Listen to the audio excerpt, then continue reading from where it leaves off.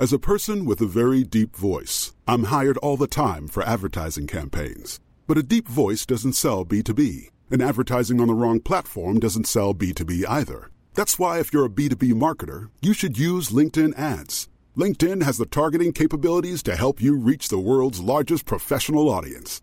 That's right, over 70 million decision makers all in one place. All the big wigs, then medium wigs, also small wigs who are on the path to becoming big wigs. Okay, that's enough about wigs. LinkedIn ads allows you to focus on getting your B2B message to the right people. So, does that mean you should use ads on LinkedIn instead of hiring me, the man with the deepest voice in the world? Yes. Yes, it does. Get started today and see why LinkedIn is the place to be to be. We'll even give you a $100 credit on your next campaign. Go to linkedin.com/results to claim your credit. That's linkedin.com/results. Terms and conditions apply. Ready to pop the question? The jewelers at BlueNile.com have got sparkle down to a science with beautiful lab-grown diamonds worthy of your most brilliant moments. Their lab-grown diamonds are independently graded and guaranteed identical to natural diamonds, and they're ready to ship to your door. Go to BlueNile.com and use promo code LISTEN to get $50 off your purchase of $500 or more. That's code LISTEN at BlueNile.com for $50 off. BlueNile.com, code LISTEN. Hello, this is Strange Jason from 6 Foot Plus. You're listening to See You Next Wednesday from ModernSuperior.com.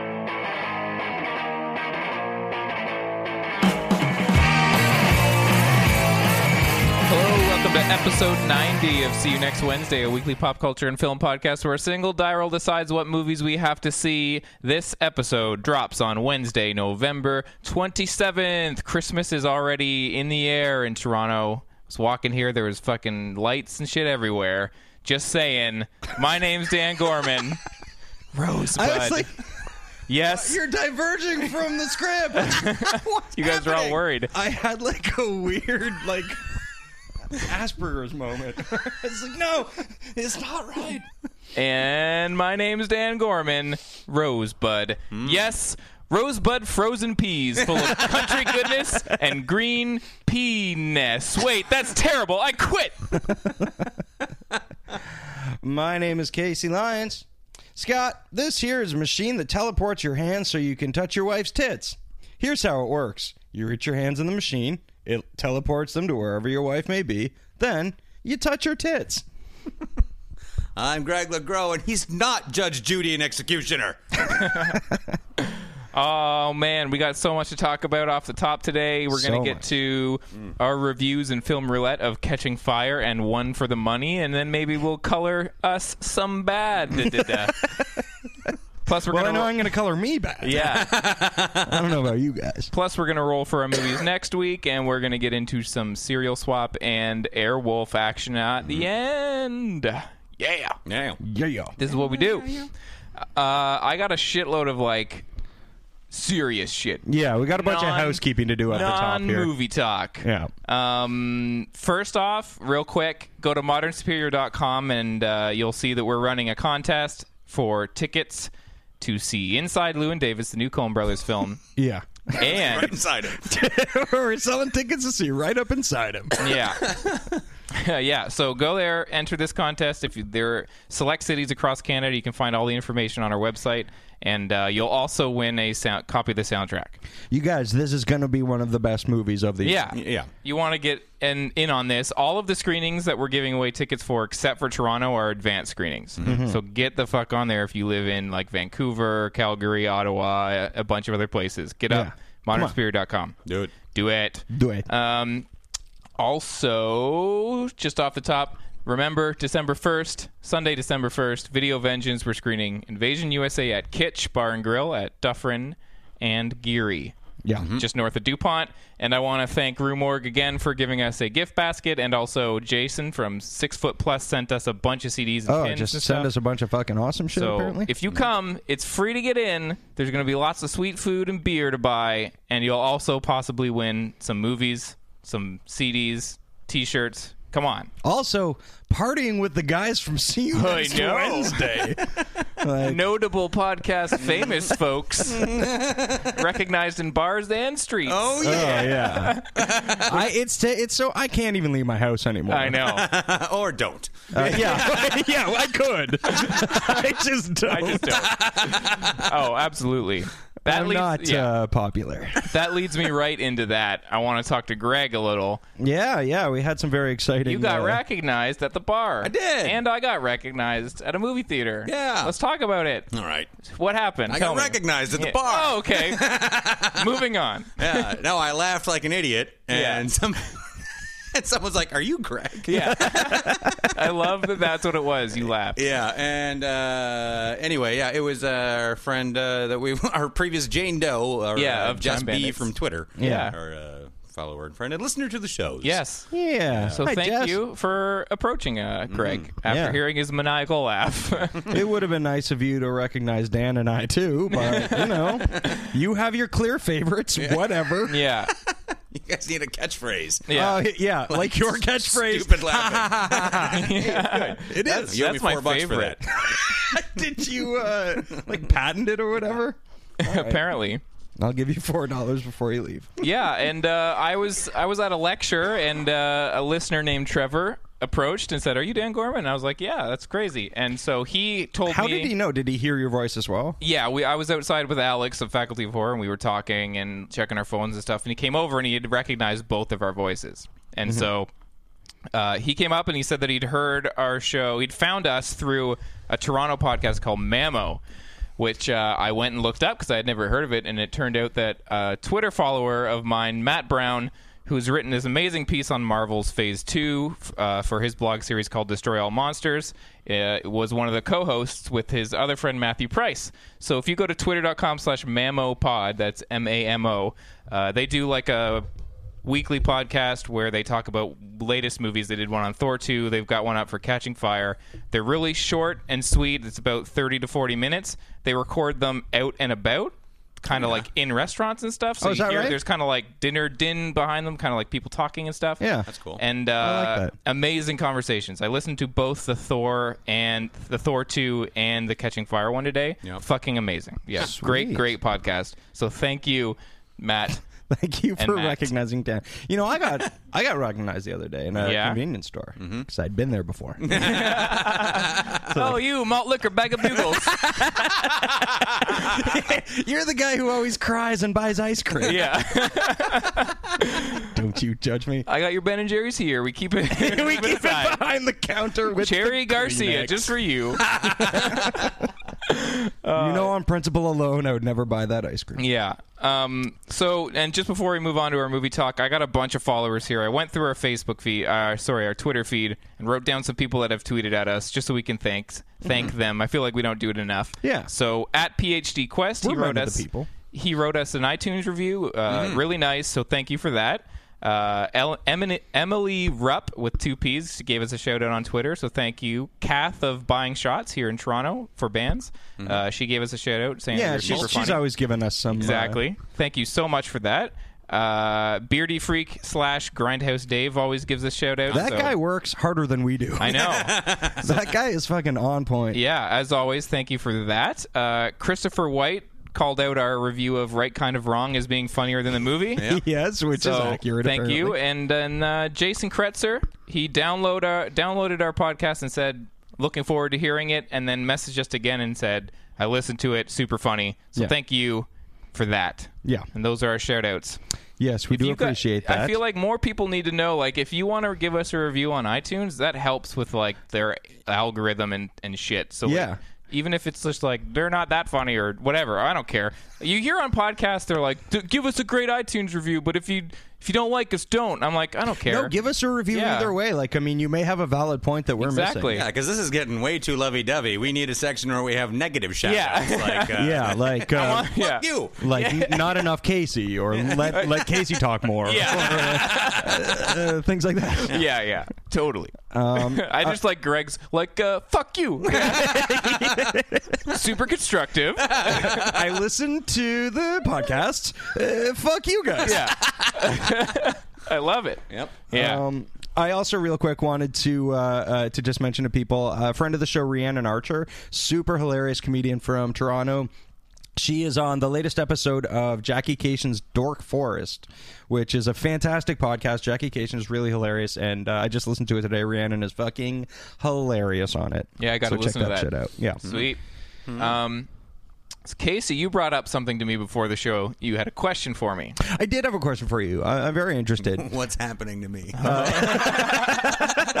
My body's going through changes, Dan Gorman, and Dan Gorman, there's hair where there used to be no hair. I don't know, but it's not where you'd think. It's all in my fridge. Yeah. There's hair where there wasn't hair In my fridge. Like my fridge. P.S. I collect hair now. Yeah. Gotta keep it cold. Yeah. I don't know why I asked you. I collect cold hair now. Yeah. That's fair enough. Boy, this went weird real quick, I know. didn't it? We're all hopped up on this fucking positive vibes that we've had. Yeah. Oh, That's what it is. Yeah. No, I was. I've been keeping up with Saturday Night Live this season for some reason because it is the fucking worst. the same reason that people slow down on the highway when there's an accident. Oh Yeah. Jesus! Well, I mean, granted, there are a couple. I've said this before on the show. Cecily Yeah. Strong's fucking hilarious and blah blah blah. Yeah. No, there's a couple of good people, But not enough. The rest of Man. the and the writing is weak. But anyway.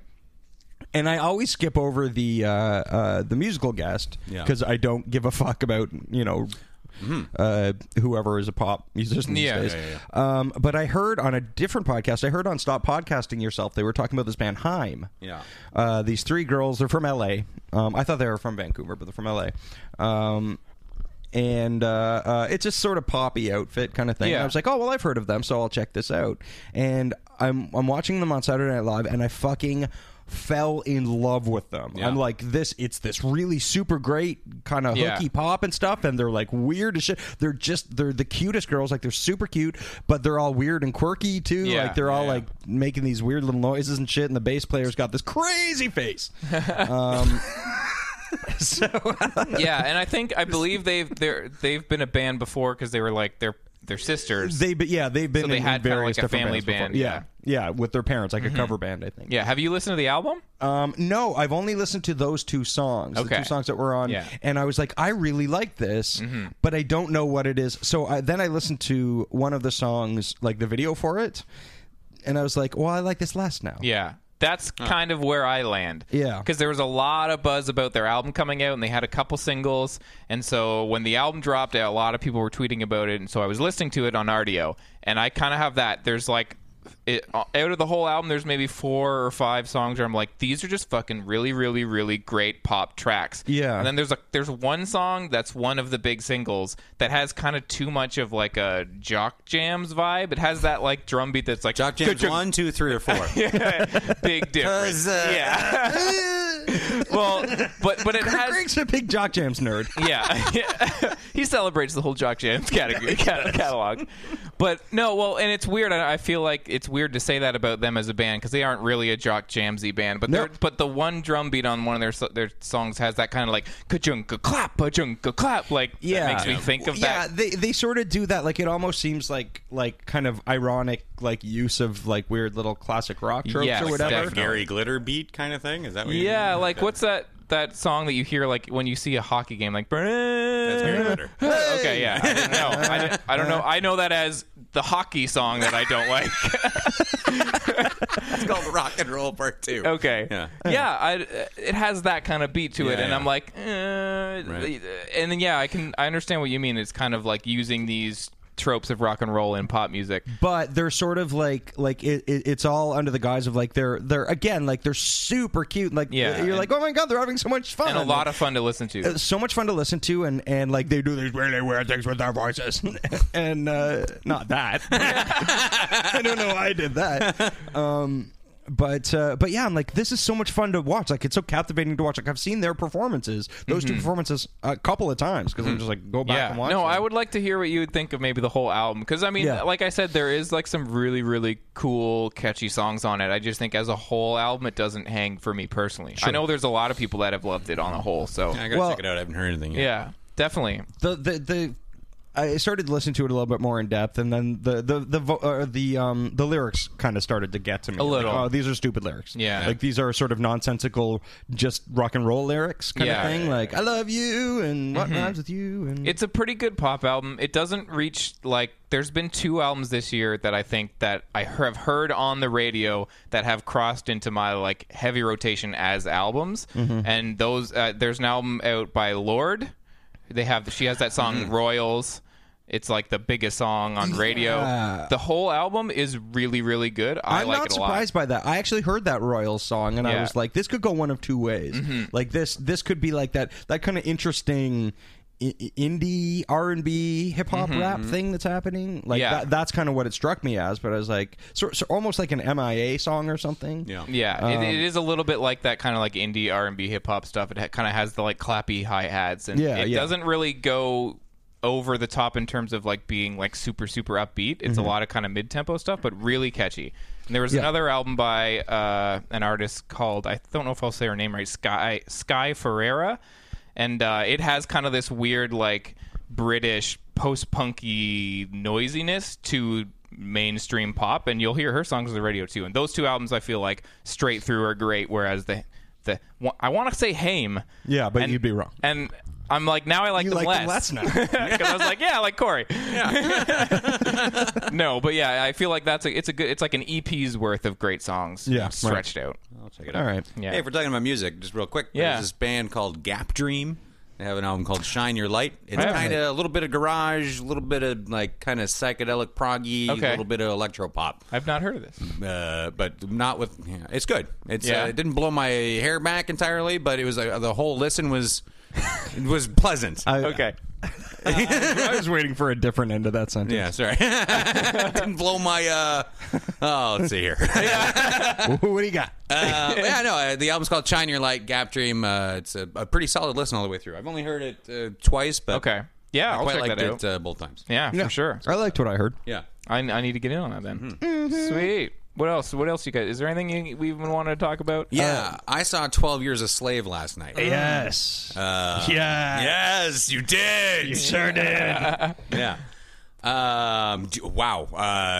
Had my fucking face blown off. It was the whole time. Probably the best movie of the year. Okay. I gotta you think? fucking get out. I think so. I don't know. I mean, I gotta digest it still. It's like usually when a movie ends, I'll stand up and just like, yeah, let's go talk about it and stuff. But I just sat there as the credits rolled for a while, just completely beaten and exhausted by it. I mean, I can't say anything bad about the movie in any because there's nothing. Well, I it's mean, beautifully the shot. atrocities are bad. But I mean, it's beautifully shot. The story is beautifully told. The acting across the board is like award level. Tiny bonanza. parts. Like people you've never heard. The girl who plays Patsy. Oh, Jesus Christ. Jesus Christ. So good. But everybody, the supporting cast does such a good job of just coming in and filling each chapter. And I liked that this movie really felt like, I kind of feel like in the last few years, the story arc has become less and less used in a movie, and maybe I'm just old or something, but I think it's important. Yeah. Maybe it's just me, but I think movies should have plots. Yeah, and I loved this had, like, all the actors knew what part of the movie they were in. What the tone was at that how point much is at in the stake character's at this life. point, and really great. Chiwetel really is. Ejiofor is he's been great in everything I've seen him in. And I've been waiting for him to break through finally. Like, I think the first thing I saw him in was Serenity, the Firefly movie, and I was like, this guy's fucking awesome. Yeah, he's and great then in that David Mamet movie, Red Belt, fucking again, he's I so never saw good. that. He's had these like little parts here and there. I'm like, man, this guy, it'd be great if he could punch through because he's so fucking good. So this is it because he's This going will be to get the nominee. This should get this movie should get a ton of nominations. Like Michael Fassbender, Holy fuck, is terrifying in it. Did you see what I mean about how he doesn't really, like everybody else, there's an element of humanity to everyone else, but almost like as a character, like he has none of that humanity because that's how he's able to view people as property. Absolutely. And it's the most, it really reminded me of, he's not doing the same thing, but the terror I got out of him and how empty he is of human compassion reminded me of Ralph Fiennes in Schindler's List. Oh, right. As Amon Goth, which is one of the most terrifying performances I've ever seen. And this Fassbender performance is right there with it, just being something pretty rare to see on the screen. Yeah. He's not the only one who presents that sort of evilness, but no. it's a stunning piece of work. I don't know. But they show. I really recommend seeing it in the theater too. It's It's so beautiful. beautifully Yeah, I gotta shot. get out and see I think it. it's definitely in my top 3 of the year. Yeah, I mean, when it gets around to the year's end, I'll really kind of think about it. If it, is a Place Beyond the Pines, it's in my top Place Beyond the 5, Pines no was last question, year, but so that's not Place Beyond the even Pines right. was last year. Yeah, 2012. No, it's 2013, isn't it? It is now. Is this 2013? The year right now. I don't know. On IMDb, I thought it was 2013 as well, and then on IMDb it said 2012. No, we saw it in 2013. It might be We saw it. some of those get like a festival release. Yeah, somewhere, yeah, right. right. So yeah. Regardless, go do yourself a favor, but be prepared. I was a mess for a couple hours after. Just man. couldn't really think straight. Was in a fog, just staring off into space. It's a tough watch. There's some really horrible things that happen in it, but it's not like torture porn or some shit like that. No, Like, no. It has purpose and intent, and that there's a lot behind anything that happens in this movie.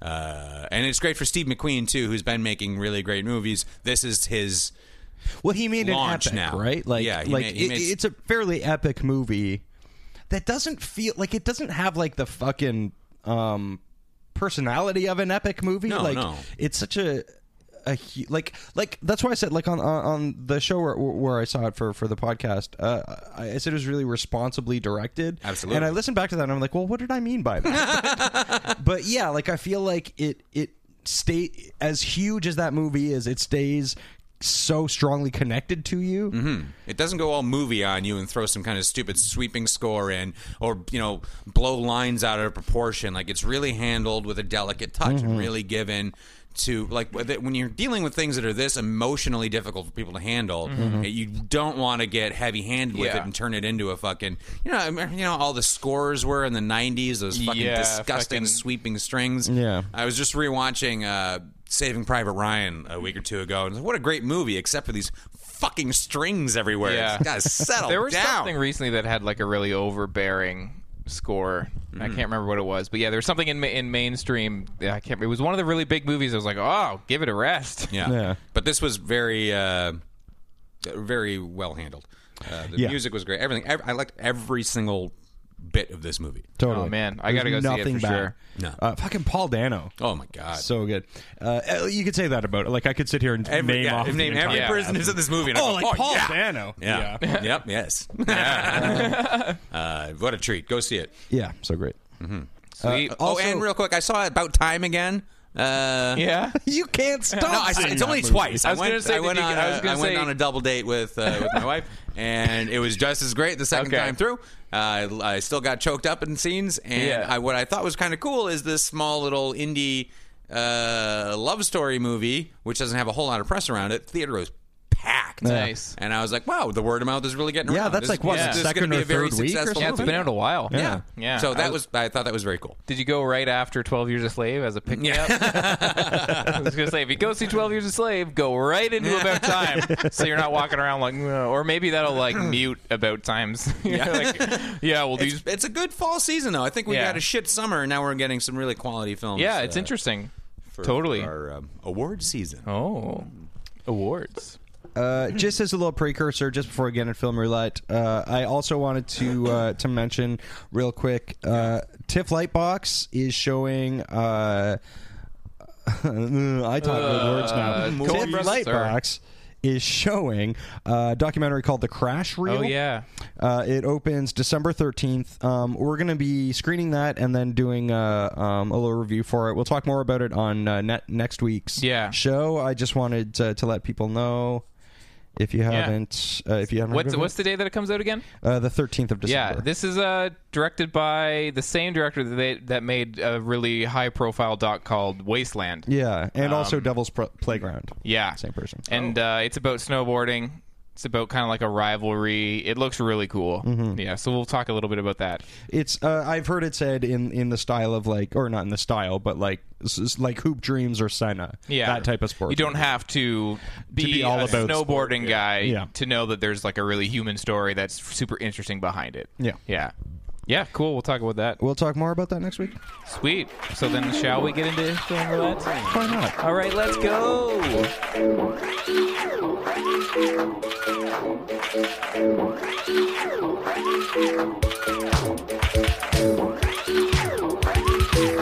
Film Roulette is our weekly segment where the three of us roll a die and the two high rollers get to go see something that we all want to see. This week it was Hunger Games Catching Fire. Greg and Casey went and saw that. I lost, though, on the die roll, and I had to watch a Netflix pick that looked like a piece of shit called One for the Money, a.k.a. Run, Save Your Money, is what I would have said if I'd seen it in theaters. Still good work. But the loser gets to give the winners an album to listen to for the rest of the week as punishment. Casey and I had to listen to Color Me Badded. So that's how we play Film Roulette, and that's how we do it every week. So let's get into it. You guys saw Hunger Games Catching Fire. Hungrier Games. Hungriest games. Not yet. No. There's two more hungry movies. I thought there was only going to be one more, but they're like, nope. Breaking it up. Stretch it out. Yeah, they're hobbiting this thing. So I am super excited to hear what you guys have to say because I liked the original, and I remember when we did it on Film Roulette a year ago, you guys got to go see it, and I hadn't. I lost that week, as was par for the course back in the day when I lost a million years in a row. But yeah, and so I did finally see it, and I remember I felt like there was a lot to improve, even though I did like the first movie. I liked it too. I think we both liked it. I really liked the first one. Sure. I just rewatched it, the first one, like a week or so ago to get ready for this. Yeah. And I really liked the first half of the first one, but I feel like somewhere in the middle of the actual Hunger Games, it just loses something, and a lot of it has to do with the direction. Particularly the climax is just really poorly shot, honestly. What is it about? Because like I remember when the first one came out, and I was like, "Ooh, it's like really kinetic direction," and it is. Like, it's a little shaky. They go really gritty. They don't pull back a lot. I felt like I quite like that. No, I did too, except I didn't like how I was like, okay, there is room to improve because the emotion, like the pinnacle of the film was shot poorly and didn't have any impact. Right. Yeah. So there's room to improve, but I did like the rest of the film. Like I loved the first half of it. It had a great look to it, and I liked how bleak and stuff. I was like, this is pretty good for. Yeah, I just don't like when I felt like there was an issue with like the geography of the first film. Like in the first half, I was kind of like, I want to see what you're doing. I want to see these people. Like I felt like that I kept wanting them to pull back, and not because. And this was a part of it. Obviously, longtime listeners know I get motion sick at really shaky movies, and that was a part of it. I was kind of like, well, fuck you, you're making me sick. But I did kind of, like I've heard people talk about it, like they talked about it on the Mamo podcast where they said like it was cool that they tried to like not let you out by pushing you in or something along those lines. And I get that, but I was just kind of like, I want to see more. I want to see like the world. I want to see the geography.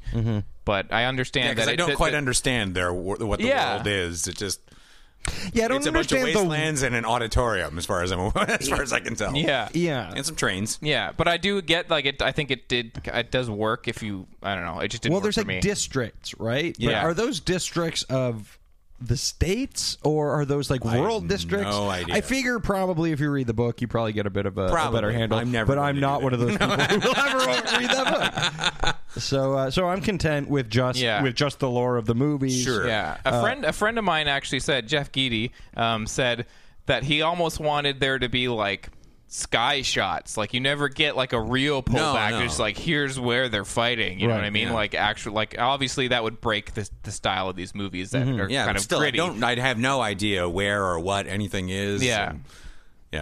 Yeah, but I find I don't care. No, I don't care either. In fact, I didn't even realize I didn't know that until we just started talking about it. That's totally fair. I don't know what's going on with that. I'm fully taking these movies at face value as movies, not as any part of a bigger thing. And I really like the first one. And last night I fucking watched the second one, and it is fucking awesome. Yeah. I fucking loved it.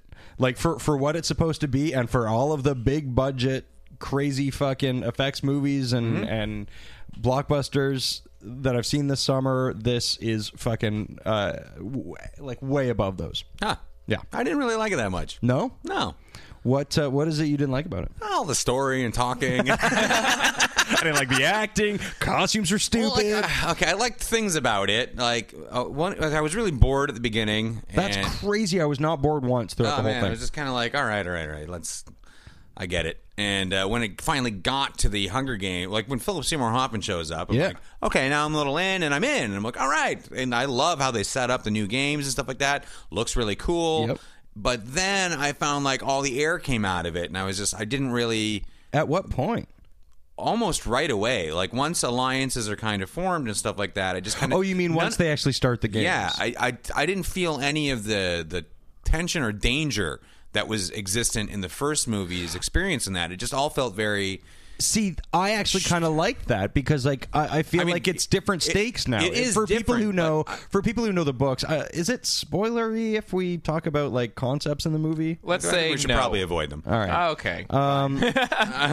Well, I don't know. People read the. There's got to be a way to talk around it. What? Yeah, it's a different. The Hunger Games this year, like in this movie, Yes. is a different type of. I've Hunger never read Games. the books, and I know what you're alluding to. Okay, So I don't know. Okay, cool. There's so I'm gonna like, say, yeah, it's they basically take past winners, and make them fucking fight again, and I felt like the skill level was much higher. Dan broke his phone. No, phone keep just going. fell apart. And so I felt like the characters were more in control of their destiny on this like crazy fucking wherever the fuck they are. And I thought that made for a tighter like that segment of the first movie. I thought was a little kind of everywhere, but I quite like that because like it's kids in a fucking panic. Yeah. And I felt like this time it was a little more. There was a little more precision in the direction, and that made sense to me for the story. Yeah, I just couldn't give a shit. Really? Yeah, and I was surprised. Even when like fucking Jeffrey Wright shows up, Yeah, and he's that's the great. best, and Amanda Plummer shows up. Yeah, and doesn't do anything. do anything. But if you need a fucking weirdo to say one thing over and over, she's your lady. I mean, I don't think it sucked. Don't get me wrong. But I think this franchise is really lucky it has Jennifer Lawrence. she's amazing. In the Oh movie, my too. God, is she fantastic? And I think her as an actress and her as Katniss Everdeen is an excellent role model for young girls. Sure. Fantastic. And I think as far as these kind of movies and being geared towards that age group as it is, this is all very good. Yeah. I think it's got good ideas and themes in it, and I can support all that, but I really like I was able to get into the first one, and I found it just didn't catch a hold of me, really. I didn't catch fire, Casey. I went in there expecting to get caught on fire. Yeah. I caught fire immediately. And I just kind of I don't know. Oh man, I can't say like a bunch of negative stuff about it because I was entertained, but I just didn't care. Okay. Right. And Well, those are two very different things. Absolutely. Like, I definitely get that. Yeah. I don't know. Maybe I was in the wrong mood, but yeah. But I feel like that's how I watch all of those movies. Like Yeah. I don't really give that much of a fuck about Iron Man. It's just a bunch of cool shit exploding. I'm like, hey, he said some funny shit. I don't suppose I really connected that much to any of the characters, but you know, like it's not a world that I'm like. It's a world that I'm content to just sit and watch happen. Sure. How did this feel for running time? Because that was the one thing that I looked at. I was like, damn, this movie is long. It's long. I honestly I went and saw like the last show last night at like 9:45. Oh, so you were out late there in the theater. I was out late, and and I was tired, and I'm like, Yeah. and fucking, it did not feel like what is it like? It's like 2.5 at least. Yeah, hours? it's like 146 or something like that. It felt minutes. like it, but I wasn't antsy or anything. Okay. Like I was fully like there for the Yeah, I saw it on a Saturday afternoon in a theater packed full of 14-year-old girls, which kind of might have affected my enjoyment of it because there was a lot of clapping and whooping and things that aren't whoop worthy. Unless you read the book, you guys. Yeah, then there was a lot, and guffawing, and so like half of them were really like, "This is awesome," and I'm just like, "This isn't like the book at all." It was very so. Yeah, there were a couple of Athena's not with me, and a couple of times where we looked at each other like, "What the fuck is going on? Why are they clapping at this?" Yeah, you're like, all right, people. Yeah, come just on. settle down. But yeah, I think Jennifer Lawrence is fantastic. Yeah, she's amazing. She's really brings a lot of life and validity to a project like this. And Yeah, again, because for it is this, a character that could be very two-dimensional. yeah. I think it's almost written two-dimensional. She's what's bringing something to the table Yeah, with it. I think they all are. Like that's why I think fucking Peter Crisps or whatever his name is there. I think he's very two-dimensional. Like I care very little about his character. Oh yeah. See, this is beyond the thing, like it being in relation to her character. Yeah. And there was there wasn't anything as stupid as in the first movie, you know, when he's painted himself like a rock or whatever. Oh yeah. How did he do that? I forgot about that. Yeah, that's so fucking Because dumb. he's good at making cakes, idiot. Yeah. But how did he paint his whole face and Yeah. get out? Oh, so stupid. So there wasn't any. Yeah, no Yeah. shark jumping in that nature. No. Which is all right. And there's Well, there was one thing where I was like, all right, settle down. all right. Yeah, probably, but yeah, I don't know. But most of the supporting cast is cool. I love Stanley Tucci in it. Holy He's shit! And I great. wish more people were on his level. Yeah. Where the manic and bizarreness that he's doing. I feel like he's the only one in that world who's really fully up there. Yeah, it's almost like that world is supposed to be that hyper real and, Yeah. and like, whoa, fucks with this guy. Yeah. And yeah, like beyond a couple of silly hairstyles, there isn't really anybody else doing that. Now I big- get that he's a television personality, and it's not like everyone in LA walks around and acts like Ryan Seacrest, Right. But but still, like I did. That's what I liked about the first one more is that there was a commitment to the direction and look that I felt was more consistent and realized than it was this time around. Mm-hmm. Like with Elizabeth Banks too. Like I kind of feel like she's almost like a different character this time. Oh, that's what I liked about. Like I I like that her character was furthered. Like she really showed what somebody of her stature or in her position. I can get behind furthering the character. I felt like the look wasn't as consistently but the thing alien to the rest of the she the was district constantly people. on stage, right? Like in the first one, she was very very on stage and very presented to the masses. But in this one, she's more behind. Like we see her more behind the scenes and stuff like that. Yeah. So I could So see maybe that being the a bit No, I see character what has you're like a saying. disconnect. Yeah. I don't know, man. agree with I totally drank the Kool-Aid on this one. Yeah. Totally loved it. Interesting. Yeah, I don't know that I'll watch it again. Yeah, but I felt like and that there's about the two first more one. coming, which I was Yeah. kind of like, ugh, I don't want to watch two more. Come on. Yeah, I feel like that's like one of those. I don't know how big is the third book. You know what I mean? Like, is this I don't know. So, but like, is this a Hobbit thing where they're just like, well, we can get 2 movies out of this and get I think so. It's 'cause probably it a was little originally of both. planned just to be the 3 Okay, movies. yeah. It's like what is it? It's Hunger Games Mockingbird Part 1 Yeah. and Part 2. Like Twilight's ending thing. Yeah. You're like, well, shit. People really like Yeah. this. We can squeeze in a get 2 couple more. 100 more million out of it. Yeah. Yeah. Which is crazy to me. If this movie's over 2.5 hours long, like you just Yeah, make you know. another one that's over 2.5 hours Yeah. long. I don't know. Maybe there's a lot of ground to cover. I haven't read the books, but yeah, it Well, does this irk shit me a is little. popular as fuck, Exactly. and they're gonna go. Yeah. And again, shit this made is a shitload of money. and if young girls are responding to this, it's way better than fucking Sleepy. I don't give a fuck from Twilight. yeah. Yeah, well, that's the thing, right? Go Like, there's see at this least, and have your young kids watching this shit. 'cause and there are it's some really interesting substantial. plot twists and shit like that. Yeah. That happen that start in the first movie and pay off in this movie, and it's a lot smarter than I think 90% of the fiction for kids. Like it very much feels like a morality tale for kids. Totally, or a bunch and it of is, them. and it offers up ideas about responsibility Yeah. and loyalty, and not just I love a vampire. You know, Oops, I have a weird baby now. Why was that not the parenthetical title to the last the final one. Twilight, I have a CGI baby now. one? A weird baby now. Yeah. Also, lots of decapitations. I would have been like, I'm in. You got me. Yeah.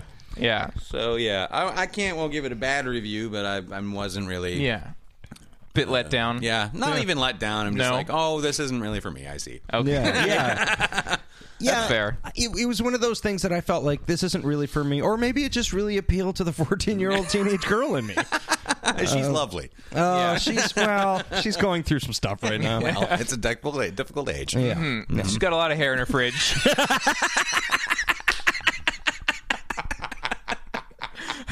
I wish it was possible collecting for hair people now. to listen to this halfway through and only caught that.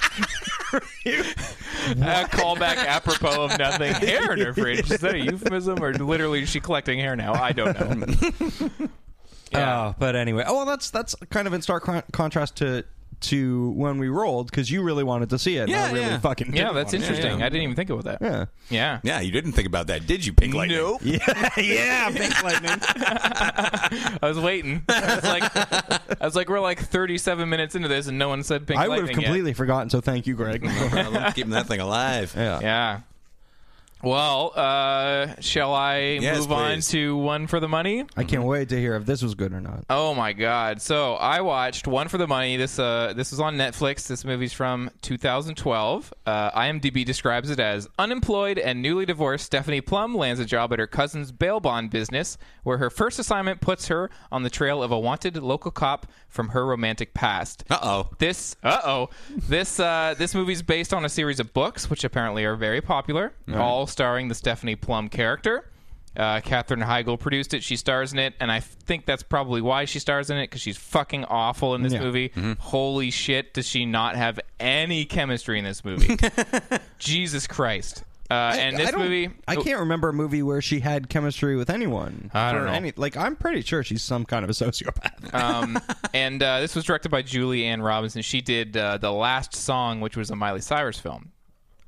I believe. Did you see that one, Casey? I believe Is The that last song? Yeah, that's the one you saw. the one you isn't it? saw. That's with yeah, I think it is with like Greg Kinnear Southern and Beach Town, Greg Kinnear. Yeah. yeah, I did see that. So that's the same you would director. love this, I would imagine. Yeah. I assume so. You're a 14-year-old girl.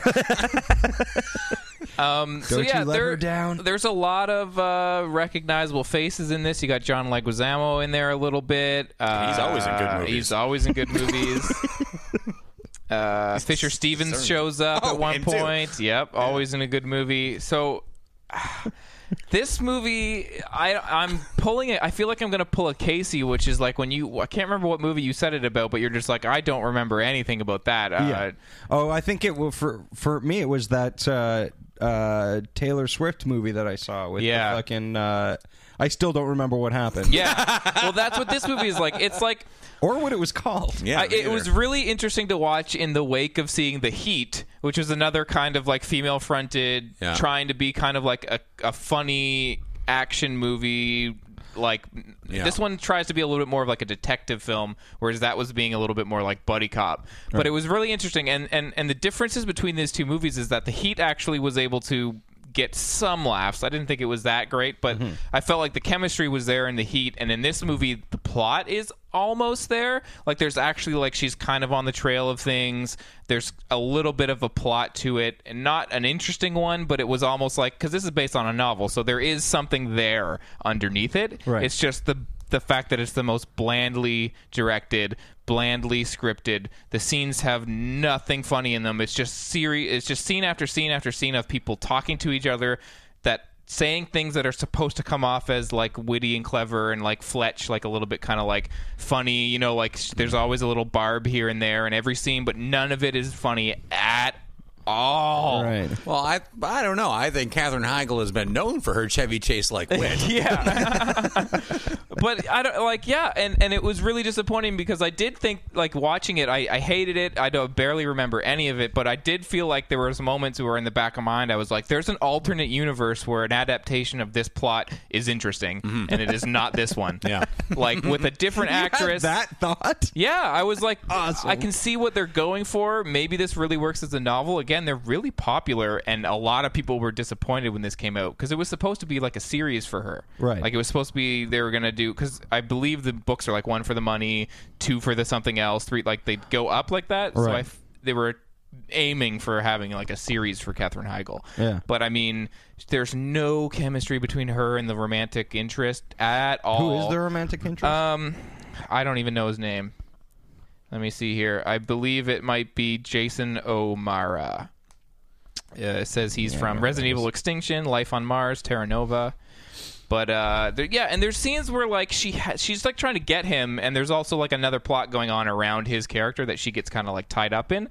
But she's trying to bring him in for the bail bond money, and there were scenes where they like are together and leaving scenes Like, there's a scene where she's in her car and he's walking away and he's like, catch me if you can. And she's like, oh, I think I will, or something. And I'm like, he is right there. You're getting in a car and driving away. Like, I don't, like, why are you doing this? Just cuff him now. Right. And it's just so dumb. And, like, there isn't even really anything interesting. Like, I can't go through it beat by beat. It's just really bland. It's kind of like a really shitty, like, super bad NCIS episode stretched over 2 hours. Like it almost feels TV-like because it's just so like television blandly shot in terms of cinematography and stuff. I laughed exactly once, which was when she's having dinner with her parents, and her grandma finds her gun in her bag because she just got a gun because she's getting in over her head. And they're like, why do you have a gun? And she's like, it's not loaded. And the grandma accidentally fires it, and it hits the turkey, and the turkey blows up. Pretty wacky, right? But this dude at the table, for some reason, goes, like fireworks, but made of meat. And I was like, I don't understand why he said that. It made me laugh. I was like, what did I just hear? He just had like two rough concepts in his head. Like, just make some stuff up. Fireworks, meat, something. Right? And they used it as like a button on the scene. You're like, that does not work in any world. And fireworks made of meat. You guys can fix this in post, right? Yeah. I'm going to say fireworks and meat. You guys do something with it. Yeah. Make it a line. Yeah, and it's like vaguely sexist and like any mainstream comedy, like vaguely sexist, vaguely racist at times. Just like really, really, yeah. But again, like I almost am interested in going to read up about these books and see like are they well received or what? Because other than people not liking this movie when it came out and being disappointed that she really fucked the character up, I don't know if they were well reviewed books or not. But again, I can see that there was a plot there at one point. Are they like adult books or are they kids' books? Like, they're not kids. No, I think it's like a Jack Reacher type. Okay. Yeah, like pulpy page turner. It's not like a Nancy Drew kind of thing. I don't think so. But yeah, really boring. Can't remember anything. Yeah, Athena was going to watch it just she to be like, I'll watch the bad movie so I can relate to Gorman. Yeah. And I think she lasted like 8 to 10 minutes. Yeah. Yeah. Fair enough. That's yeah. not going it on. has like one of those intros, like it's like a really fluffy version of the intro to Kiss Kiss Bang Bang. So you kind of think you're getting into like a pulpy noir, but with like a bright color scheme. And so I was like, okay, like maybe I don't know, maybe there'll be something here, but nope. No. Nope. All right. Yeah. Really, really. I can't say I'm that surprised. No. I'm just really This is glad exactly you watched how I. But it is a weirdly interesting, like Katherine Heigl. Like I don't understand, like she's. I mean, we all know where her career's going. I mean, every movie that she's in is getting less and less of like a. I can't even think of it. Exactly. I feel like this is the last thing I can think of her being in. Was there a movie with her and Gerard Butler? I feel like there was a romantic comedy with her and Gerard. That's thinking of the the Bounty other Hunter Bounty Hunter with movie. Jennifer Aniston. Yeah. Oh, maybe. And maybe it's just, I think of those two in every movie together because they're, like, Katherine Heigl and Gerard Butler, I find, are the two least likable actors in Hollywood. Oh, yeah, she They're was just in both the worst. She was in The Big Wedding, which was one of the worst movies I've ever seen. Mm-hmm.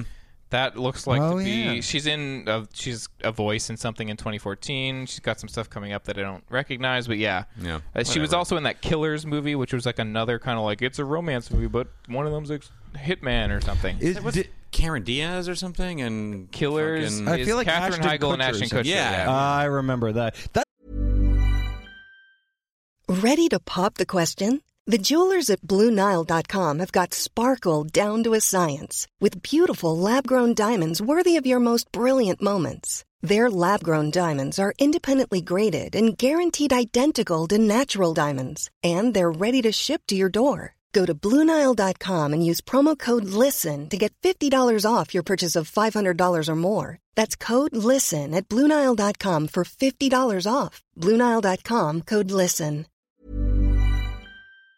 That's another, like, hitman, like that. No, the Cameron Diaz one, isn't that with Tom Cruise? Yes, that's a Night and different Day. movie. I'm thinking of the Ashton Kutcher thing you're talking about. Yeah. Killers from there was 2010. like 800 of these movies that I know. came out within the span of a month. Seriously. Yeah. Get it together, Hollywood. Totally. Jesus. Yeah. Yeah. Oh, and also like halfway through the movie, I realized that she was supposed to have kind of like a slight Jersey Shore-esque like intonation to her voice, and I was like, nope. No. Yeah. Why? Like it's is just it like mentioned, or does she attempt No, it well, once some or of the twice? characters, I don't know. Like it's just one of those things that she like every once in a while she'll normally, then eventually Yeah, she's like, she'll- forget about it. Yeah, that was in the script. She's like, so yes, I said forget about it. Yeah, they'll be all it. Yeah. No, it's just one of those things where she'll That was every accent. Oh, she'll float into like an accent. And you're like, are you doing an accent? Because most of the time you don't seem to be doing one, except for those 2 words. Yeah. Yeah. But really, really bad, really boring, really forgettable. Wicked. Yeah. Glad you watched not it. shocking. No, not at all. So we had to listen to an album. Yeah. Yeah, Casey and I had to listen to an album on Greg's suggestion because he lost last week. Yeah. And he wanted us to sex him up. We listened to the album Color Me Bad. Did The album CMB. Yes. What does that stand for? Color Me Bad. So, The yeah. extra D stands for bad. Yeah. This album colored me terrible. This album colored me unimpressed. Yeah. It's exactly what It's it an is. album of its time, absolutely. like, This is it it's is- from 91? Is that what it's 91, from? yeah. Did you guys watch the video? I watched No, the I video didn't. for I Want to Sex You Up. Yeah. I was confused by it. Oh, yeah. I'm not sure what's going on. They're greasy, They these are fellas. a creepy looking band. That They have- video is what sold me on that being the album. Okay. to give Yeah. you. They have some of the tiniest mustaches I've His ever mustaches. seen. Except And- for Kenny G guy, he doesn't have a mustache. No, No. he looks exactly like Kenny. I to love me. that he's Yeah. in there. It's like slick black guy with a little bit of dreads and weird white guy with a really creepy mustache. But he still looks of the time that kind of like R&B. Yeah, he's got that Yeah. kind of 8-ball vanilla icy jacket. I would hair really thing love going it on. if every song, like, it would be these, like, I want to sex you up, and all the lyrics are all, like, sexy, gonna sex you up lady, like, you're my woman, and then when it got to him, he was just, like, singing creepy things, and all the guys were like, wait, what? Like, I want to sex you up, and then he's like, I'm in a car by the playground. They're like, what? I want to keep No. your hair in my fridge. Yeah. Guy, get out of here, man. We told you. It's got a couple of songs that I recognize that I didn't. I mean, I didn't know I how found much it hard. Color Me Bad songs, it did. I found it yeah. hard to recognize anything because it all has that, like, post Michael Jackson, like, kind of. Well, you were what? Like, how old were you when this came out? Was it I was 1990? born in 85. Yeah. So you weren't getting sexed up yet. No. No, I was entering high school. Yeah. I also wasn't getting sexed up, by the way. FY fucking I. But I don't know. But, like, they're also. I feel like even if I had heard some of these songs, I don't know how I would, like, recall them years and Well, years there's later. a couple of. I there's- Want to Sex You Up. I got a lot of Yeah. it. But it's Yeah. on I- much and music that's or that's TV instantly constantly. ooh. Yeah. Of the songs, that was the one that recalled to my mind in any Yeah. way. The Yeah. rest, I was just kind of like, this could be anything. What is the rest of the album? Is it all just those? Like, is it It's- yeah, it's pretty variations much. on that? I didn't You know, listen to a note. It of basically anything. it's got its ballads, and that was one of the things that I recognized. There's a song called "I Adore Mi Amor." Yes. Right. Because when I was a kid, I remember that. yeah. So that was a Well, they song. When don't I was let a you- kid, I always thought like I didn't really make the correlation between it being like Spanish or anything. Yeah. So I kind of thought it was like piratey talk. I adore mi amor. Me Iremore. Yar, mi amor. Color me bad. Me timbers. Color me timber. Yeah. Holy fuck! Well, Why do people listen to They us don't. talk? They don't even. Yeah, this is a wacky episode. They it don't is. even like allow you to forget that they had these 2 big songs because both of the major songs on this album get reprised. Yeah. Oh, really? Like in yeah, the middle which, of the again, album, was a I big Want to thing. Sex You Up has like a reprise version, and then later in the album, I Love You, Mi Amor, or whatever, has another reprise, and it's just really weird because they're both only like a minute or 2 long, and it's just kind of like the beat with them doing some little things over it. But yeah, it's just like I don't understand. Like, yeah, I heard that already. Yeah, yeah, oh yeah. It's all super samey. Like I was looking forward to because there's a song on it called "Roll the Dice," and I was like, oh sweet, new theme song. Yeah. Like I could totally Film do roulette that. theme song. Yeah. And then they were singing literally about like seeing movies and rolling. And you're like, oh my god, color me bad. You prophesized our reign of podcasting terror. Yeah, but it ended up being one of the most indiscernible R&B songs I've ever heard. Like, it's like, this is the most generic thing I've ever heard. I felt that way the whole album. That's it was 90% it of the album. felt very much like I was saying, like some of it kind of had that like post Michael Jackson feel to it. There was a few times where they even did some like little vocal things that reminded me a lot of it, but then you're also entering into the boy band thing in the 90s, so it felt very stuck between these two like big major mainstream music trends in a way, but kind of was just so bland. It didn't really, like, if it had leaned maybe more to that kind of like pop soul Michael Jackson stuff, maybe it would have fared a little better. Or I mean, if they were forward thinking enough to kind of do the like New Edition or New Kid on the Block kind of thing, I don't know, it just was really, really forgettable. This was one of those sort of in between like boy bandy things, like where it's like, we don't want to offend anybody. Like we just want to make more of this, make a bit of money off of it, and then get rid of these fucking weirdos. Totally. So yeah, it's completely bland and inoffensive, and I can't think of any more words. Well, I want to call out what I messaged you guys on Facebook today. I was on AllMusic reading the review of it. And my favorite thing maybe about this album is the AllMusic review, because it is short and to the point. It says, Color Me Badd's debut album includes the hit I Wanna Sex You Up, which is innovative from an instrumental perspective. Period. Bill Carpenter. And you hit the nail on the head. I love that. It's like, I gotta find a way to say something nice about this album that's really popular right now. One of the songs is innovative instrumentally. Goodbye. Which it isn't really. Like, it's the same old fucking, you know, synths and All for Love is a really bad song. That's a second track, and it starts out like almost like a Motown-y kind of like these horns and stuff like that, and you go like, oh, are they actually going a different direction with this? And then it turns into like uber shitty pop, like just like the quintessential. I listened to all of these songs. I don't remember what slow motion sounds like. I felt like that about a lot of... Back that's kind of why I feel like it falls between these two weird things, because like I felt like that a lot through the album. I was like, oh, are they going to do something that's like kind of interesting? No. And then like, oh, are they on it? Nope. Lame. It was... I don't like it. No, this was the worst. Excellent. So cool. I'm probably not going to ever listen to this again. Probably not. Unless I need to make things romantic. So I got to give you guys an album, right? Yep. I got to go back to my list. You don't have anything planned? Oh, well, I have something planned, but I forgot to get it ready. I have a list of things. Okay. Where is it? All right, here we go. Punishment albums. Okay. So as you guys... No pop punk. I'm going to eventually bring back some pop punk. Okay. I got so much...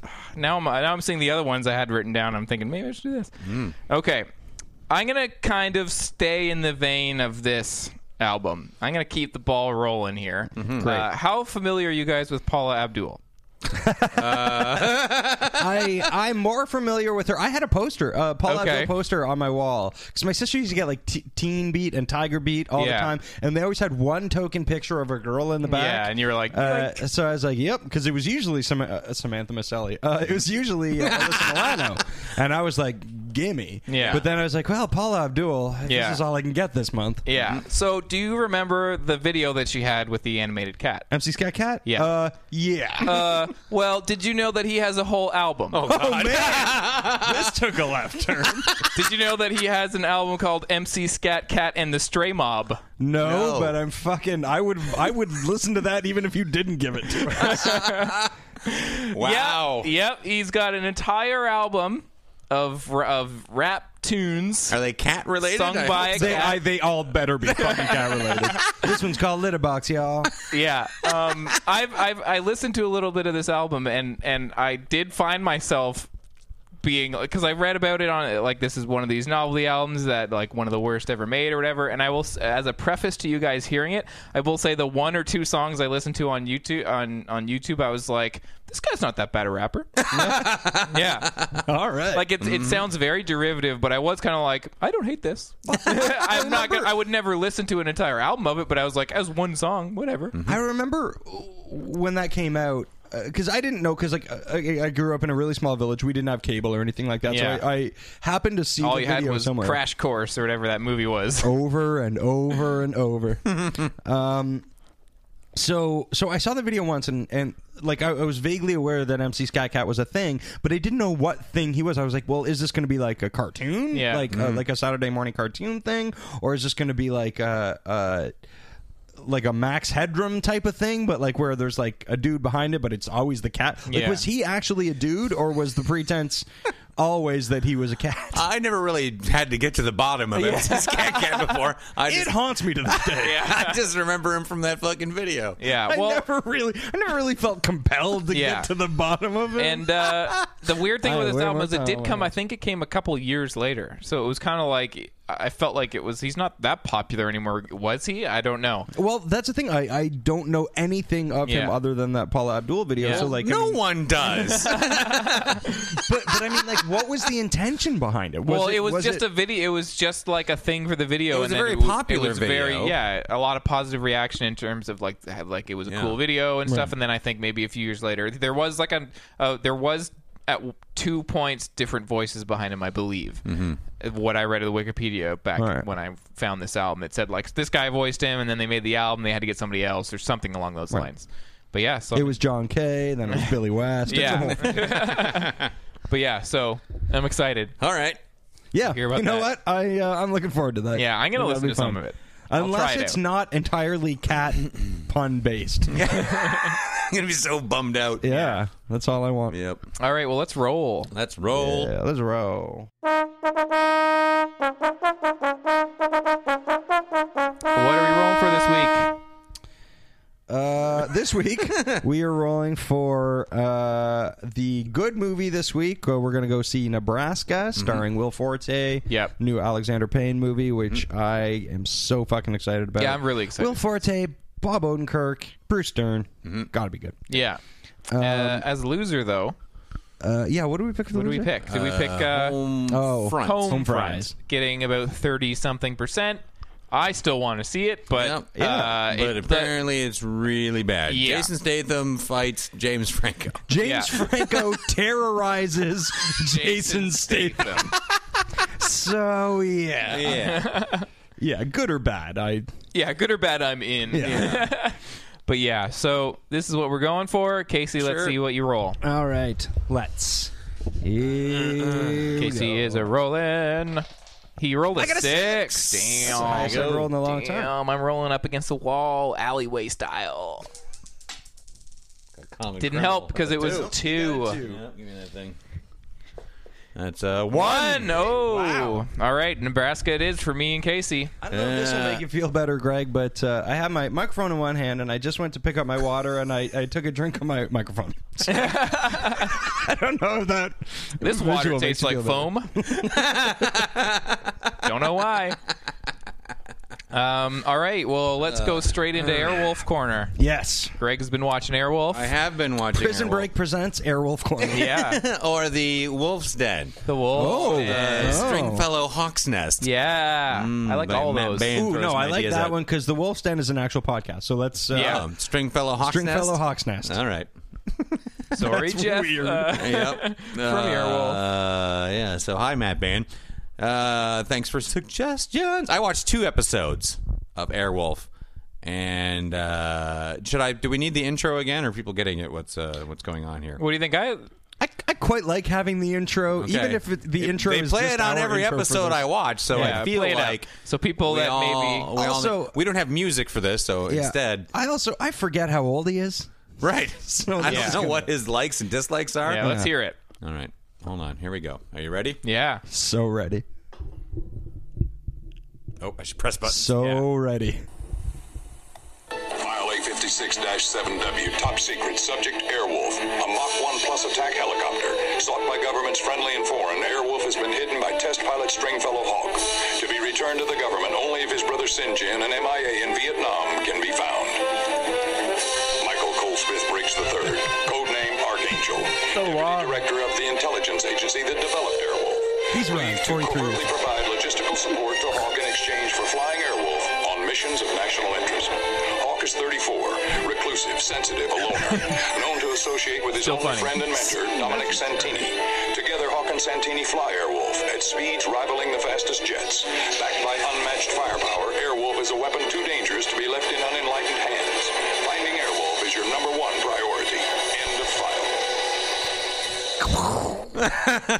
He's 34. Yeah, I'm so sensitive. I love that so much because it has nothing to do with anything. They tell man, you it's so great. much more than you need to know. Yeah. So I watched 2 Airwolf episodes this week. The first one was called Echoes from the Past, but Echoes was spelled E-C-H-O-S. It's supposed to be an E before the S. Echoes. Maybe from that's the an past. American thing. Well, I In thought that Americans so too. I'm can't like, spell. maybe is that a thing? But then I was like, no, it isn't. I even looked it up to make sure. It is not. It's just spelled wrong. Awesome. So that episode opens with Stringfellow Hawk playing his cello to his dog. Awesome. I'm in. The dog that looks at pussies. Pussy dog. Yeah, horny dog. And then an airplane's flying over. Like, he lives out in the middle of nowhere in his little cottage, and an airplane's flying around. So he goes outside, and the airplane throws a brick with a note on it, and he goes and gets it. And it's like, and I had to rewind it because I couldn't understand. Before they had the internet, that's how people communicated. The email. So he gets it, and they do. It's really poorly directed here, where when someone reads a note and they have the voiceover for it instead, and it's the voice of the character. Yeah. But they show the note too, but like it's not timed right. So the guy starts talking, but he has an accent and he's talking really fast. I'm like, I don't know what he's saying. And then the note came up, and then I was trying to read the note, but it was not in time with. And then it ended. I'm like, I don't know what's happening. So much information. I had to rewind it and pause it on the note and just read it for read myself. yourself. So the note was like, blah, blah, blah, come meet me at this place, bring money. And if you want to, I've got a treat for you, if you whatever. And so, then I got a treat. So he goes like, and goes back into his cabin, treats. and then he's flying a helicopter over that isn't Airwolf. So I'm like, how many helicopters does he fucking have out there in the middle of nowhere? Like, oh, this is my casual helicopter. This is the helicopter I fly after 6 p.m. Yeah. This is my elegant. Yeah. And he flies and he meets this guy that he knows who's kind of like a mercenary type or whatever, like a gun for hire or a pilot for hire or something. And he's like, I have information about your brother Sinjin. Sinjin, Let's because I talk was going to about ask. his name, Sinjin. Yeah. Well, I was like, I remember that from when I was a kid watching Airwolf, and like it's come up a few times, and I'm always like, I'm hearing this wrong. But this episode, it comes up a lot, and they're all saying Sinjin. So then I looked it up on Wikipedia and on IMDb, and it is his brother's name is Saint John Hawk, but it says Saint John, and then in parentheses pronounced Sinjin. I'm like, no, it isn't. So I don't know why. That has to be a dialect thing. Like, that has to be some... I don't know what that is, but there's something. But anyway, his brother's name is Sinjin. Well, Stringfellow and Sinjin. Yeah. Those Hawk boys. Yeah. Yeah, their parents are dicks. Super weird. Anyway, so the guy's like, look, your brother is alive. He's in a Vietnam POW camp. And he's like, but, you got to pay me for the information. And then Stringfellow Hawk's like, all right. And the guy's like, give me that helicopter. And Stringfellow's like, no. And then he's like, then give me $1,000. Okay. And then he gives him the photograph, and then he's How like, much is a I was helicopter going to worth? say that. My question was like, is this super powered, heavily no, he doesn't want Airwolf. He wants the casual helicopter, the weekend The flyer. $1,000. Yeah. I want to fly it. It's made out of balsa wood, mostly. Yeah, and then he gives him a photograph of his brother and the location. It's one of those styrofoam phones. Yeah, it's like Planes that you put together. it's mostly wooden coffee stirrers. A lot of glue, a lot of time. Elmer's glue. So he's like, say, give me $1,000, and he's like, all right. And then he's like, here's the photograph of the location. Stringfellow takes the photograph, and he's like, and the guy starts leaving. He's like, don't you want your money? And the guy's like, nah. What? The fuck? What's going on here? The most non-committal informative I know, right? ever. Give me your helicopter. No. Give me $1,000. Okay. Give me that $1,000. No. Okay. So he just leaves, and Stringfellow Hawk gets into his helicopter, and he starts flying, and then he's all dizzy and like, oh man, whoa, all the dials are blurring out and stuff like that. He's and then drugged. he just falls over. And the helicopter Lands itself? spins out of control, and then slams into a wall and explodes, shit. and he's lying on the ground, his clothes are all burnt, and he's got blood all over him, and he's like, ugh. And then again, like there's these moments where the show is like really well directed. It's him in a hospital bed, and they're working on him and like fucking giving him the paddles, trying to bring him back, and it's all have the blurry. technology. He's going in and out of memories and shit like that, and thinking about the previous things we've seen in episodes and other things we haven't. And then he wakes up in a hospital bed, and the doctors are there, and it's like, you've been in a coma for nearly a year. And he's like, what? He's like, you're in a helicopter crash. Do you remember anything about it? And he's like, I remember very little. And then they were like, it's been a year. What happened in that year was we discovered that there was a Vietnam POW camp, and they went, and their mission was there to go bring these men out. And we found your brother, and he's alive. But Dominic and Michael Archangel are both dead. Oh. And I'm like, Dominic is Ernest Borgnine. Ernest Borgnine. They got killed on the mission, but your brother is alive, and he's coming to see you. And then there's a lot of fishy stuff going on. I'm like, well, I know that Ernest Borgnine isn't dead. Right. And so this whole thing is that this company has set up, or these evil little mercenary guys have set up this. They, for some reason, have a whole floor of this hospital that no one else who works in the hospital can go to, where they can set up this whole ruse to try and figure out where Airwolf is. So it hasn't been a year. They just have drugged him. He was never in a crash. When he passed out in the helicopter, they just remote control landed it. I don't know how. It's his helicopter. Yeah. Anyway, and then they're like trying to tell him it's been a year and everybody's dead, and they're going to be like, well, your brother's back, and that was the agreement with the company. But there is a shot of him for the after audience having crashed. That's for you to be tricked by. Yeah, but that's really sloppy Super sloppy television. Yeah.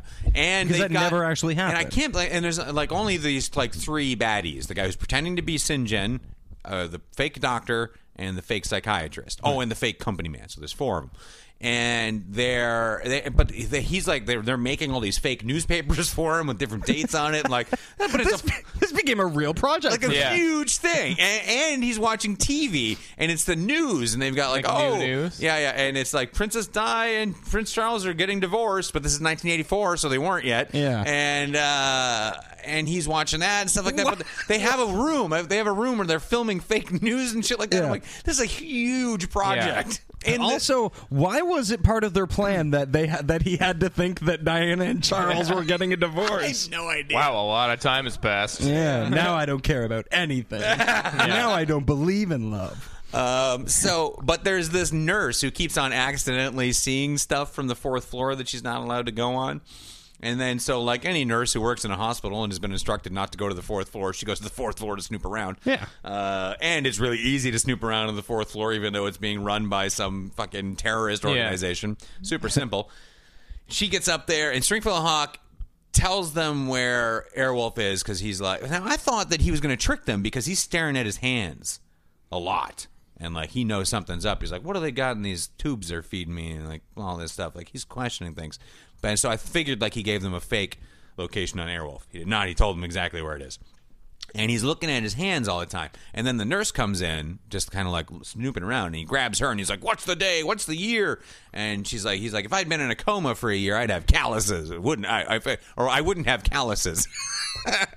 Yeah, they'd go away. Checks out. This is true. Yeah, calluses fade. Yeah. So that was, I was like, oh, okay. Yeah. But you didn't figure it out in time. So really, you haven't done anything. Like the girl, anyway.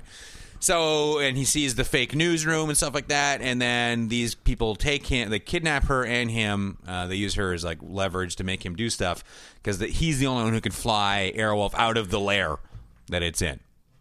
So they go there and they do that, and then they have Airwolf inside of the back of a plane, but Dominic Santini the whole time was hiding in Airwolf waiting. Oh. So then they they fly Airwolf out of the back of the plane and blow up the plane, killing the four shady characters who know where Airwolf is, because they went to the place. Right. Now, I don't know what happened to all the people who are making all the fake newspapers or their fake news team. Yeah. Stuff that's never addressed. Nobody told them. To this day, they're still pulling off that ruse. And but the girl, the nurse, she goes back with them. She knows where Airwolf is now. And when they're all, at the end of every episode, for some reason, they all seem to have dinner at Stringfellow Hawk's house. Yeah. And Michael Archangel and his assistant are there. And they're like, but they really want Airwolf. And they're like, and Michael Archangel's like, wait, she knows where Airwolf is? And they're like, guess so. And she's like, I guess so. Like, listen, nurse, this is like high-end, military shit. They could kill you for this. But it's all wacky and stuff. And that's how the episode ends. And I was like, that was really... I don't know what just happened here. Like, moments of it, I was like, this is actually kind of cool. Yeah. And there is some good acting in it. But I thought when you said that he, like, crashed and went into a coma, I thought, like, it was going to be a flash forward, like, and then once this episode ends, like, things would happen I don't know. Yeah, it Like really... up to that point. kind of Yeah, thing? I don't know. Yeah, I thought like it was going to be a weird, like, oh, you've been in a coma, and then there would be other episodes like filling in gaps or something. I don't know. Yeah. I thought like maybe they're going to do something could have really actually done hyper something interesting. cool with it, but they just like I don't know. They did crap out on it, so it was kind of Yeah. a bummer. But there was some goofy ass shit. And the way they drugged him was the photograph he was handed by the pilot guy. What, the photograph had drugs on it? Yep. Into his thumb and fingers? Into his thumb. Huh. Yeah. That's I weird don't know because- if that would work. Would that work? I I- guess. How long was he holding it, and how sweaty was it? Like, it's like, here, take a look at this photograph, but hold might- it you might for wanna at lick it. least a minute to a minute. Yeah. Here, look at and then lick this Yeah. photograph. This is a I photograph. think you'll find it interesting and delicious. Yeah, this is a photograph of your brother and also LSD. So let's get a little fucked up. This is the most delicious picture of your brother we could find. Yeah. It actually tastes like it. Yeah. And butterscotch ripple. Yeah, which is what he yeah. tastes like. He's like, and I've tasted butterscotch ripple off of my brother's chest, so I know. So now I'll just quickly breeze through the episode that followed it, which was called Fight Like a Dove, which had interesting themes, but they didn't do anything with them. And it was about there's this there's a Nazi war criminal who is hiding in France under a new name, and an Israeli soldier who's been hunting down Nazi war for his whole life. He's an old guy. Catches him, and he's like, "You're coming back with me, or I'll kill you right here." And then the Nazi guy just stabs him in the stomach, like, Damn. and he never sees it coming. And he has a cool name. He's like, "They call me the Dove." And like, you've been hunting evil Nazis your whole life. You know, some of them might try and stab you if you try and take them away. Anyway, his daughter then somehow knows where Airwolf is and is like in their cave with Airwolf waiting for it because she wants them to go kill this guy. But this guy has dealings with Michael Archangel because Michael Archangel does some shady stuff for the betterment of the country by overseeing who's buying what arms. This guy's an arms dealer. And anyway, so the whole thing boils down to Stringfellow Hawk has to decide if he trusts Michael Archangel, and this girl has to decide whether or not this guy should be brought to justice or killed for killing her father. And it all plays out like you think it's going to. Mm-hmm. But I only really bring this episode up so I can play a clip from it. All right. Sweet. So Michael Archangel is with the woman whose father was killed, the Dove. She's the daughter of the Dove. Oh, and by the way, she's supposed to be like this kind of like hard Israeli soldier lady, but she talks like a fairy godmother from a Disney movie. Or even one point where she's like teasing Stringfellow Hawkins, like, "I do believe I even saw a smile there. There were teeth and the lips pulled back and everything. Oh my!" It's totally bizarre. Wait a minute, was she from a Monty Python? Yeah, maybe. That's the only way yeah. So then she is like, "I'm going in there." And Michael Archangel's like, "You're not going anywhere. I've got the keys to this Jeep." And then she pulls a gun out, and this happens.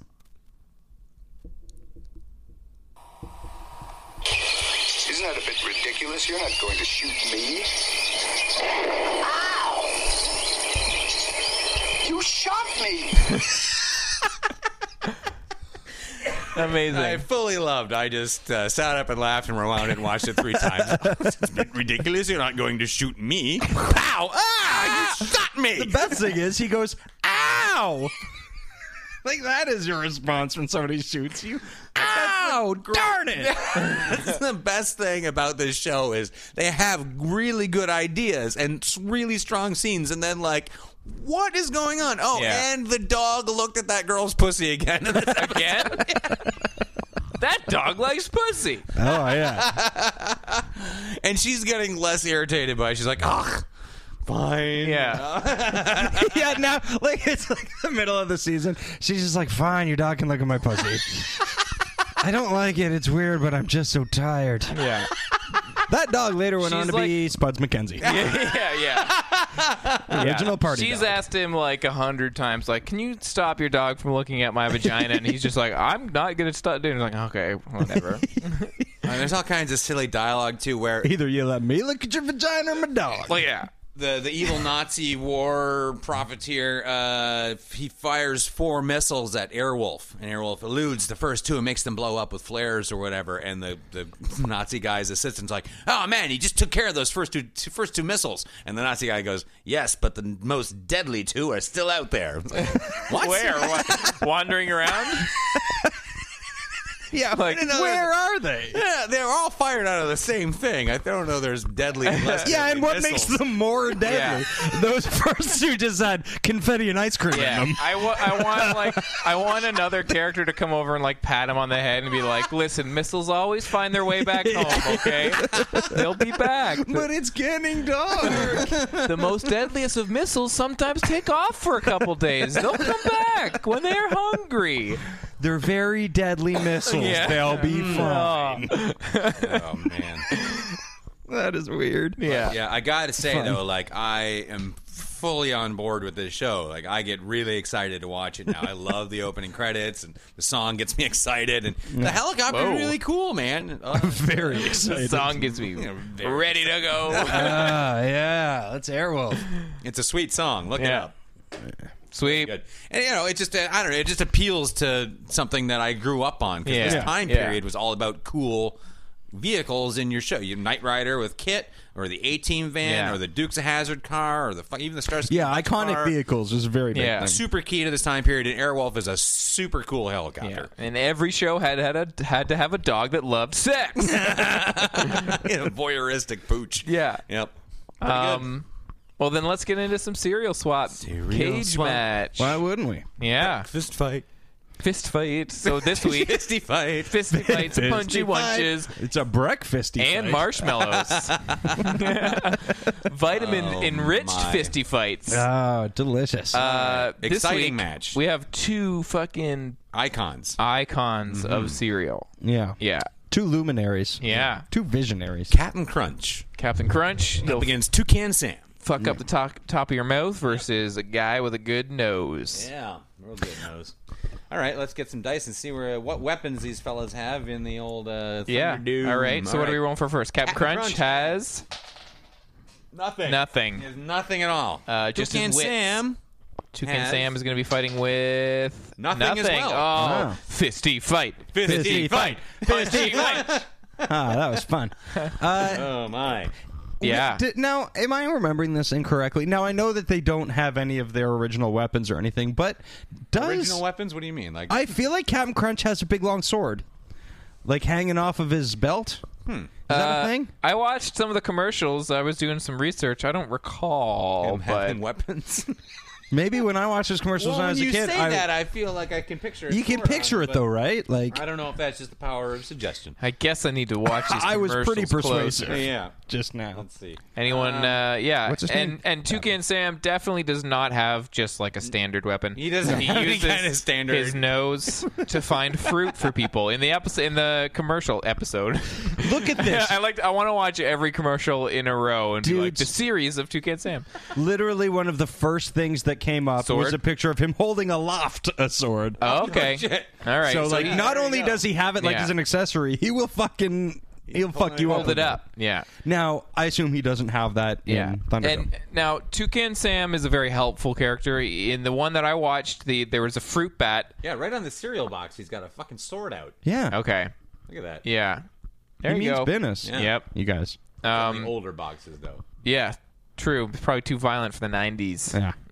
But yeah, the Toucan Sam commercial I watched, he was helping. One of the ones I watched, he was helping a fruit bat find some fruit because this fruit bat loves fruit. So Sure. he just followed, right in his name. his nose around and found some fruit, and then at the end they were hanging upside down eating some cereal.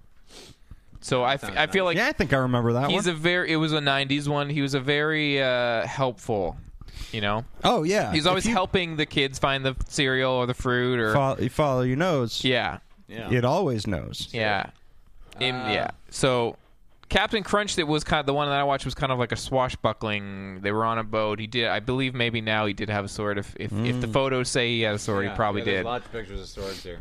I feel like there was all sorts of like cannons and shit too, Oh, but absolutely. He's like he's fighting pirates and stuff like Yeah, that. yeah. You know?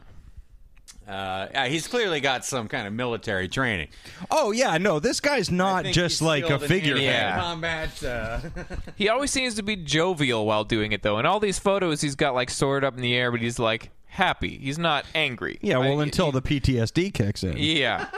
But I don't feel like even in the commercials I watched, I saw him And like. then it's full on Jacob's ladder. Yeah, yeah. But I feel like in the commercials that I watched, he wasn't like killing people. Like, Well, you know, no, he was probably not. no, but So you don't think he was killing people? no, then? but I'm just saying he wasn't like attacking people and None then of these things are attacking. he was like people. swashbuckling. My point is that he was like swashbuckling and he like saved someone who was tied up with a rope and then they all ate cereal. Yeah, sure. He's definitely the good guy, but the thing is, in Thunderdome, he's going to use all of his training, which is clearly ample. Yeah. And I think, and I mean, he's already like a seafaring fella, kind of like a pirate who usually have little birds on their shoulder. Yeah. I feel like he's got his, you know, I don't see how Toucan Sam. My argument is that No. I don't buy that he could because I think he's too nice of a dude. too nice. Yeah. But he's got that weapon. Nothing about- and But you see the killer instinct in Toucan Sam. No, I'm not saying that either. I'm not saying that either. I'm trust just that saying bird for I've one never fucking second. in the commercials and all of the images of Captain Crunch that I'm watching, I've never seen him kill anybody. turn his attitude from happy and helpful. No, but but I would say the same about Toucan Sam. But I would say that to become a captain, you've got to spend some time in the service, and he's gone through at least basic training. Yeah. And Well, he's been including around hand-to-hand since combat. We don't he's know. been around, and He he's been coulda- like white. There could have been some payouts. Yeah, Maybe some his dad was bribery, somebody. some nepotism in the Captain Crunch world. He's been around Yeah, since this what, guy's like a the total 50s or flunk out. We'll make him the 60s. captain of cereal or something. yeah. He originally got into the real military, but they're like, this guy sucks. Just make him the captain of cereal. Yeah. I'm the captain of breakfast. Yeah. They gave me a sword. It's made of sugar. We should have given him the sword. Yeah, see, in this cover, there's like a catchphrase, "Crunchitize me, Captain." It's like he's like nobody. Like basically, people are coming to him and being like, "You have to give me cereal, Captain." Well, they go to him when they need to be crunchitized. Hostility towards Captain Crunch, Dan. Oh, I you just got a real chip on your shoulder no, about you know this what? fella. Captain Crunch is one of my favorite cereals. It's delicious. I don't think I've ever eaten it. What? I'm just. It's so good. I haven't is had great. most of these. I've never had any of the I'm just trying to chocolates. think- How could you blueberries. possibly be a judge in this competition? Yeah, Casey? get out. I recuse myself on the grounds We've that been I've never lied eaten to. Count Chocula. Yeah, I see no way for Toucan Sam to win, so I'm trying to think I think see. around. I Yeah. see. Yeah, he's just a bird. Yeah. Well, now he's a bird, He's a bird. with... He's like a big bird, though. Toucan. Yeah, like I feel like he's about the same size as... Yeah. You never know. Maybe Toucan Sam could pick up Captain Crunch and just fly him into a volcano somewhere. I feel like Is there he a could... volcano inside Thunderdome? Why not? There is if you imagineer it. Yeah. So... Yep. like I feel like something's got to be done with that big. Have you giant ever nose. caged a bird? They find a way out. I know why the caged bird sings. Yeah. So Yeah, I don't know. I see. I just made a reference. I don't understand. Captain Crunch has a sword. I don't know. I don't see any way around it. Well, he doesn't have a sword in Thunderdome, but No. he does have military training. Yeah. Some could call his And fists Toucan a Sam is weapon. the bird who loves cereal. So. Yeah. He's a bird who loves cereal, but he can smell Have like you ever fruit been- and fruit-based loops. Yep. From like way the fuck Yeah. far away. Yeah. So I wonder Maybe if he's got some kind of like sense that he knows when someone's going to attack him. yeah, like maybe he can smell the pheromones of Of it, war. yeah. Right, but then what? Well, I mean, Yeah, what can he do about it? have you Well, he ever can seen- fly away. Have you ever seen a bird like attack someone with like a flurry of pecks? Like, Yeah, it's yeah. pretty Sure, yeah. And be also crazy. that his beak is fucking giant is as huge. shit. So like I feel like he could swoop down, bludgeon Captain Crunch with his face a little bit, and then fly back up to the top of Thunderdome. Well, I kind of see like if, yeah, but Captain Crunch is on the bouncy strings. He can get up at the bird too in the Yeah, air. but Yeah. the bird has much more mobility because even if he's on the bouncy strings, he can hover over here. Yeah. Whereas Captain Crunch has to He's always bounce gonna be over there, bouncing. and he's only got one shot to hit him. Yeah. And I see a lot of like Toucan Sam flying up to Captain Crunch with its like hind like clawy feet in Yeah. his face and flapping a lot and like really getting Yeah, in his maybe face. scratching up his shit. Oh, yeah, Yeah. you know what? I think that's his first attack. I think what he does is he hovers up here for a while, Yeah. and like up at the top of Thunderdome, and I think that Captain Crunch kind of tires himself out a bit trying to get at him. And then the first attack, Toucan Sam comes down. He's a flurry of feathers Yeah. and fucking talons and shit, and he just rips at his eyes a little bit, Yeah. impairs his Could be. his vision a little bit. We're getting somewhere maybe. All right.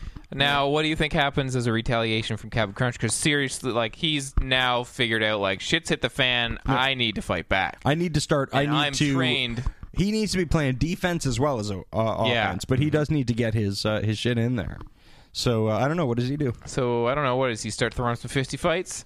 I think so. I think Some he gets a punchy good, lunches? when the bird's in there, he just goes, fucking his face "Fuck up this." and shit like that. He's not just taking it. He's throwing shots. He's banging up the bird, too. Yeah. So I feel like Toucan Sam's now flying a little dizzy and slow. Yeah, sure. Like, he's got his one shot. So Captain Crunch is going to rear back and launch himself with the bouncy elastics into the air, and I think he's going to get a hold of that bird in the air. Okay. Now I feel like this is where it ends. I feel like once he something's has gonna a hold happen. of Toucan Sam, he's like falling back to the ground and like stamping He's on him top of or- him, breaks the wings, and he's pressing on the windpipe. Little Toucan Sam's little tiny feet are clawing away Jesus at Christ. Captain Crunch's belly, and Captain Crunch is leaning in hard on his neck going, shh, Okay. shh, this is a good death. Yeah, it's like what you're saying, like the your death at the end of like Adam Goldberg at the end of Saving Private Ryan. No, Wait. Yeah. But it's all for naught. You're dark, by the way. Yeah. Fucking. But hey, I respect it. All right. Yeah, that's fine. Yep. Cool. I don't see it going any other way. Yeah. All right. You're done. Captain Crunch sends Toucan Sam gently into that good night. Yeah. Gives him the old Toucan Sam Crunch follows will his go on. nose into the afterlife. into death. Yeah. Smells like death. All right. Next week. I want him. I feel like he has to say that as he's dying. Smells like the end. You know what? I think next week is going to be pretty awesome. All right. I'm really excited about next week for one of these guys. Both of them are iconic, but one of them, I think, is the dark horse. Okay, so next week we've got Lucky the Leprechaun Okay. from Lucky Charms. Yeah. And Sonny the Cuckoo Bird from Okay. Cocoa Puffs. Yeah. All right, so He we got a is cuckoo. super sweet racist stereotype Yeah. versus a cracked out fucking bird. Crazy Yeah. bird. Yeah. Yeah. Yeah, this is interesting because I think the leprechaun, he's like the tricks rabbit. He's always trying to get his Lucky Charms, right? No, he's got them. The Does kids he are always trying to have them? The steal kids them. are Okay. always after his He's Lucky trying Charms. to keep them Well, from the either kids. way, Yeah. he's used to being in situations where he's either fighting or protecting something. Yeah. Yeah. So Oh, yeah. interesting. And the bird just Really is wants- crazy. Oh yeah, that bird has no limits. No. And I've seen his dead If he's eyes. cuckoo for Cocoa Puffs, he's probably also cuckoo for staying alive. yeah, that's true. Like if he loves fucking cereal that much, he probably wants to stay alive to eat more. He's probably cuckoo for other things. Yeah. So I feel like I gotta watch a bunch totally. of Cocoa Puffs commercials. Yeah. Yeah. Take in his strategy here. Absolutely. In the past week, I put up the Captain Crunch, and I did put up a Toucan Sam. So I'll do the same this week. So keep your eye on the Facebook. Out of sight. People listening. Jimmy, go. Before I forget, I want to bring this full circle with fan appreciation. I forgot off the top, my cousin Max posted on last week's episode. I don't know if you guys saw this, but he was not happy with the cereal swap ending, and he linked to He did link the He-Man Quaker Oats man. yes, which I thought was awesome. Awesome, and I will that's awesome and everything, but he was never that in any of I the know. commercials, and that's the reality we're dealing with. Excuse me, that Quaker Oats guy was not canonical. Yeah. So I'm sorry, Max. Oh, but you're wrong. But I wanted to say, let's see more of that from the listeners. Yeah. If you don't think that we did something right, Get or up if you in our have shit. if you have another idea about a way something will go out, let's hear your alternate endings or your fan fiction. Yeah. Let's hear some of your See You Next alternate Wednesday fan fiction. Wicked. Yeah. All right. Yeah. Well, you can find us on Facebook as we say it now. Go now. Do it. Facebook.com/SYNWPC. Now, Facebook now. Now. Do it. And you can also go to Twitter.com/SYNWPC or just go to modernsuperior.com. Check out our Coen Brothers retrospective reviews. Check out the reviews. Casey. Check out the contest. Go do that contest. Come awesome on, guys. contest. It's free. So do that. And then- also go check out the screenings that we are writing Absolutely. about. Yeah. Seeing Coen those Brothers movies on the big screen is absolutely necessary. Oh my yeah, god! I've never seen Miller's Crossing, so Oh, dude, it's yeah, so I got to go good. see that one. It's pretty good. It's Starts the 28th, 29th? I believe so. And that's Blood Simple, right? Friday. 28th. No, the first one's Fargo. Yeah. Fargo and then Miller's Crossing. I think Blood Simple's in the first week of December. It is. Yeah. So we've got do the that. reviews up online. Go check them out and then go see the movies. Absolutely. Yep. See Miller's Crossing on the big screen. Totally. It's a stunning piece of work. Faculty of Horror have a new episode out now. Go check that out. ModernSpear.com, you'll find all that stuff on there. All of our other shows, Time Bandits and everything. So do awesome. that. All right. Awesome times. We'll see you next Wednesday. There's a ghost in safe haven. Ghost. There's a ghost in safe haven.